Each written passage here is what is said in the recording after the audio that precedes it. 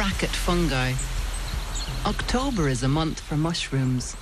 Because fungi aren't able to make their own food by photosynthesis, they aren't so attached to long sunny days as plants are.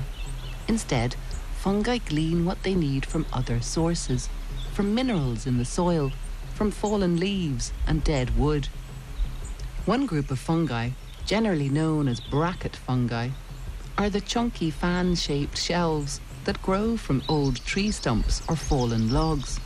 Some are solid and firm, some are frilly and delicate, some are purple and some are blue, and some feel like suede.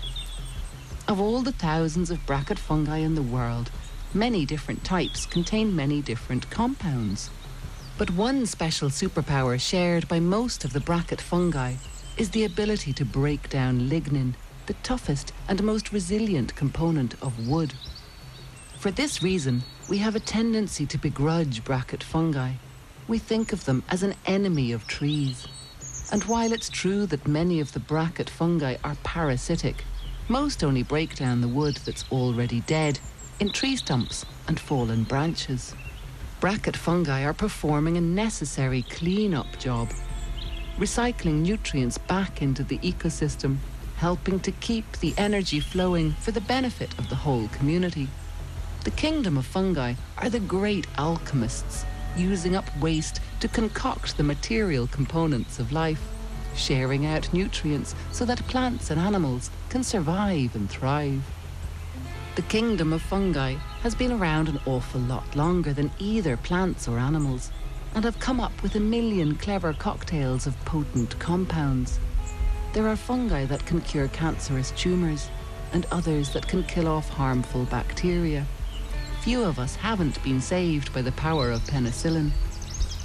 Some fungi can even transform how we think, rewiring our brains in ways that scientists are only beginning to understand.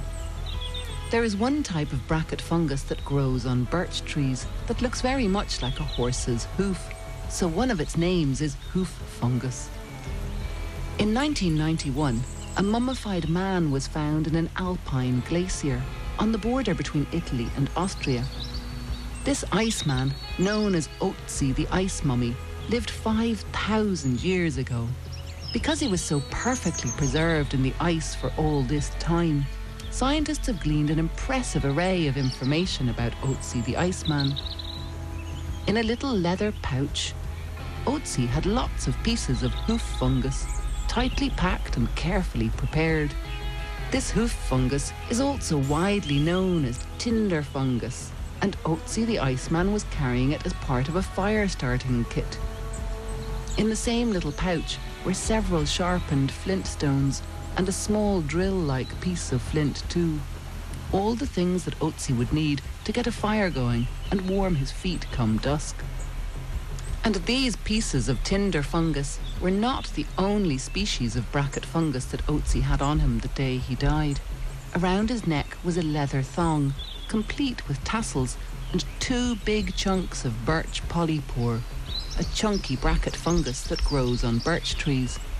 Birch polypore is known to have some very special qualities. This fungus produces compounds with antibiotic, antifungal, anti-inflammatory and anti-cancer properties.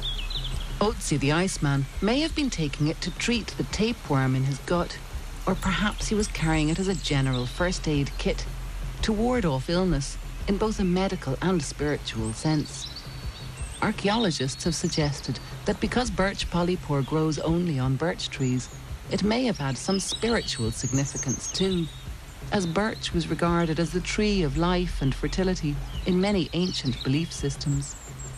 It's wonderful to know that 5,000 years ago, Otzi the Iceman knew about the special properties of certain species of bracket fungus, and to him, these pieces he carried were clearly precious. Nowadays, we tend to ignore nature's medicine chest. We glance past the many treasures in our midst. A few folks might be brave enough to harvest a little bit of chicken in the woods, a well-known edible bracket fungus, but generally, we have a selective blindness to nature's bounty.